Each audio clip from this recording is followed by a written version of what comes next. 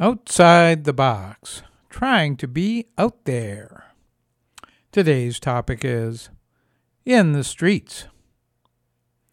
Hong Kong, Chile, Iraq, Haiti, Lebanon, Spain, Bolivia, Algeria, Ecuador, maybe Iran, and don't forget Puerto Rico.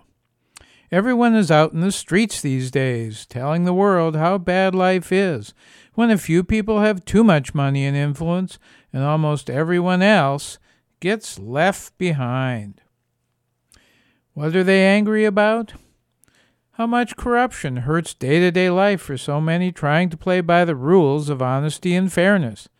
How important it is to have a say in your own government and not be controlled by some other country. What a struggle life is, even for those who work hard, because the economy sucks.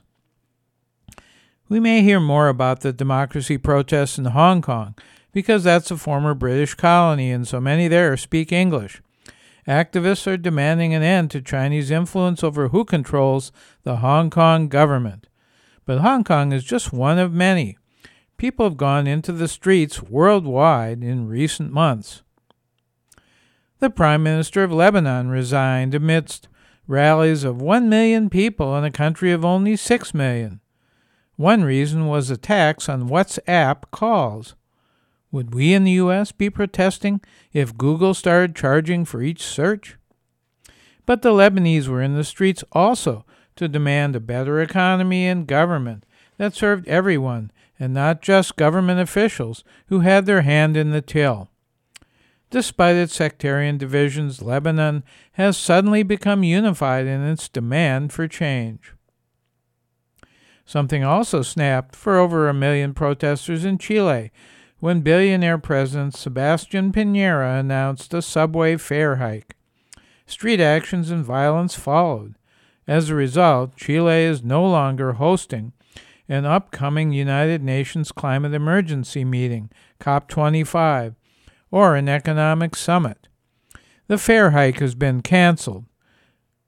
But now Chileans want more changes. Those actions resemble protests that brought down the governor of Puerto Rico, Ricardo Rossello, a few months ago.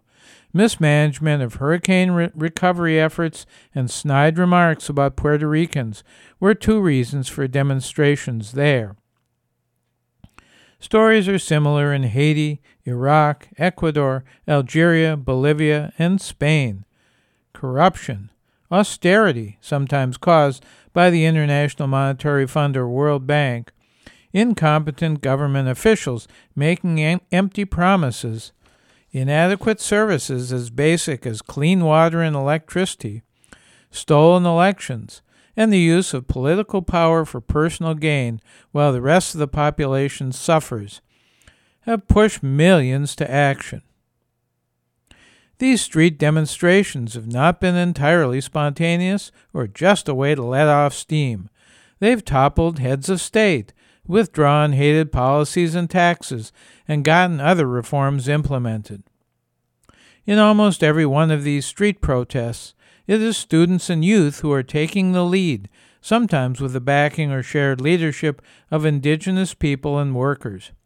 They have little to lose. It's no wonder they're in the streets.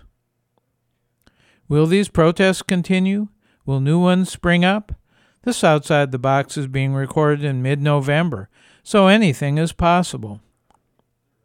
But what about the United States besides Puerto Rico?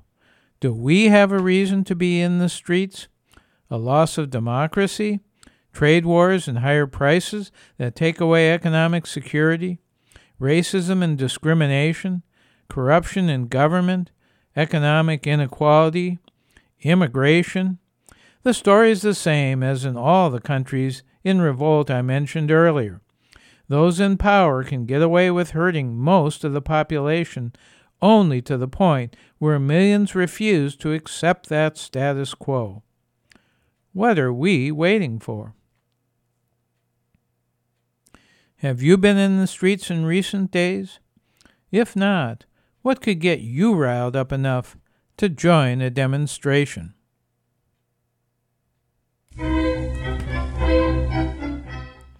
I'm Larry Dansinger, ready to be in the streets if I know more will follow.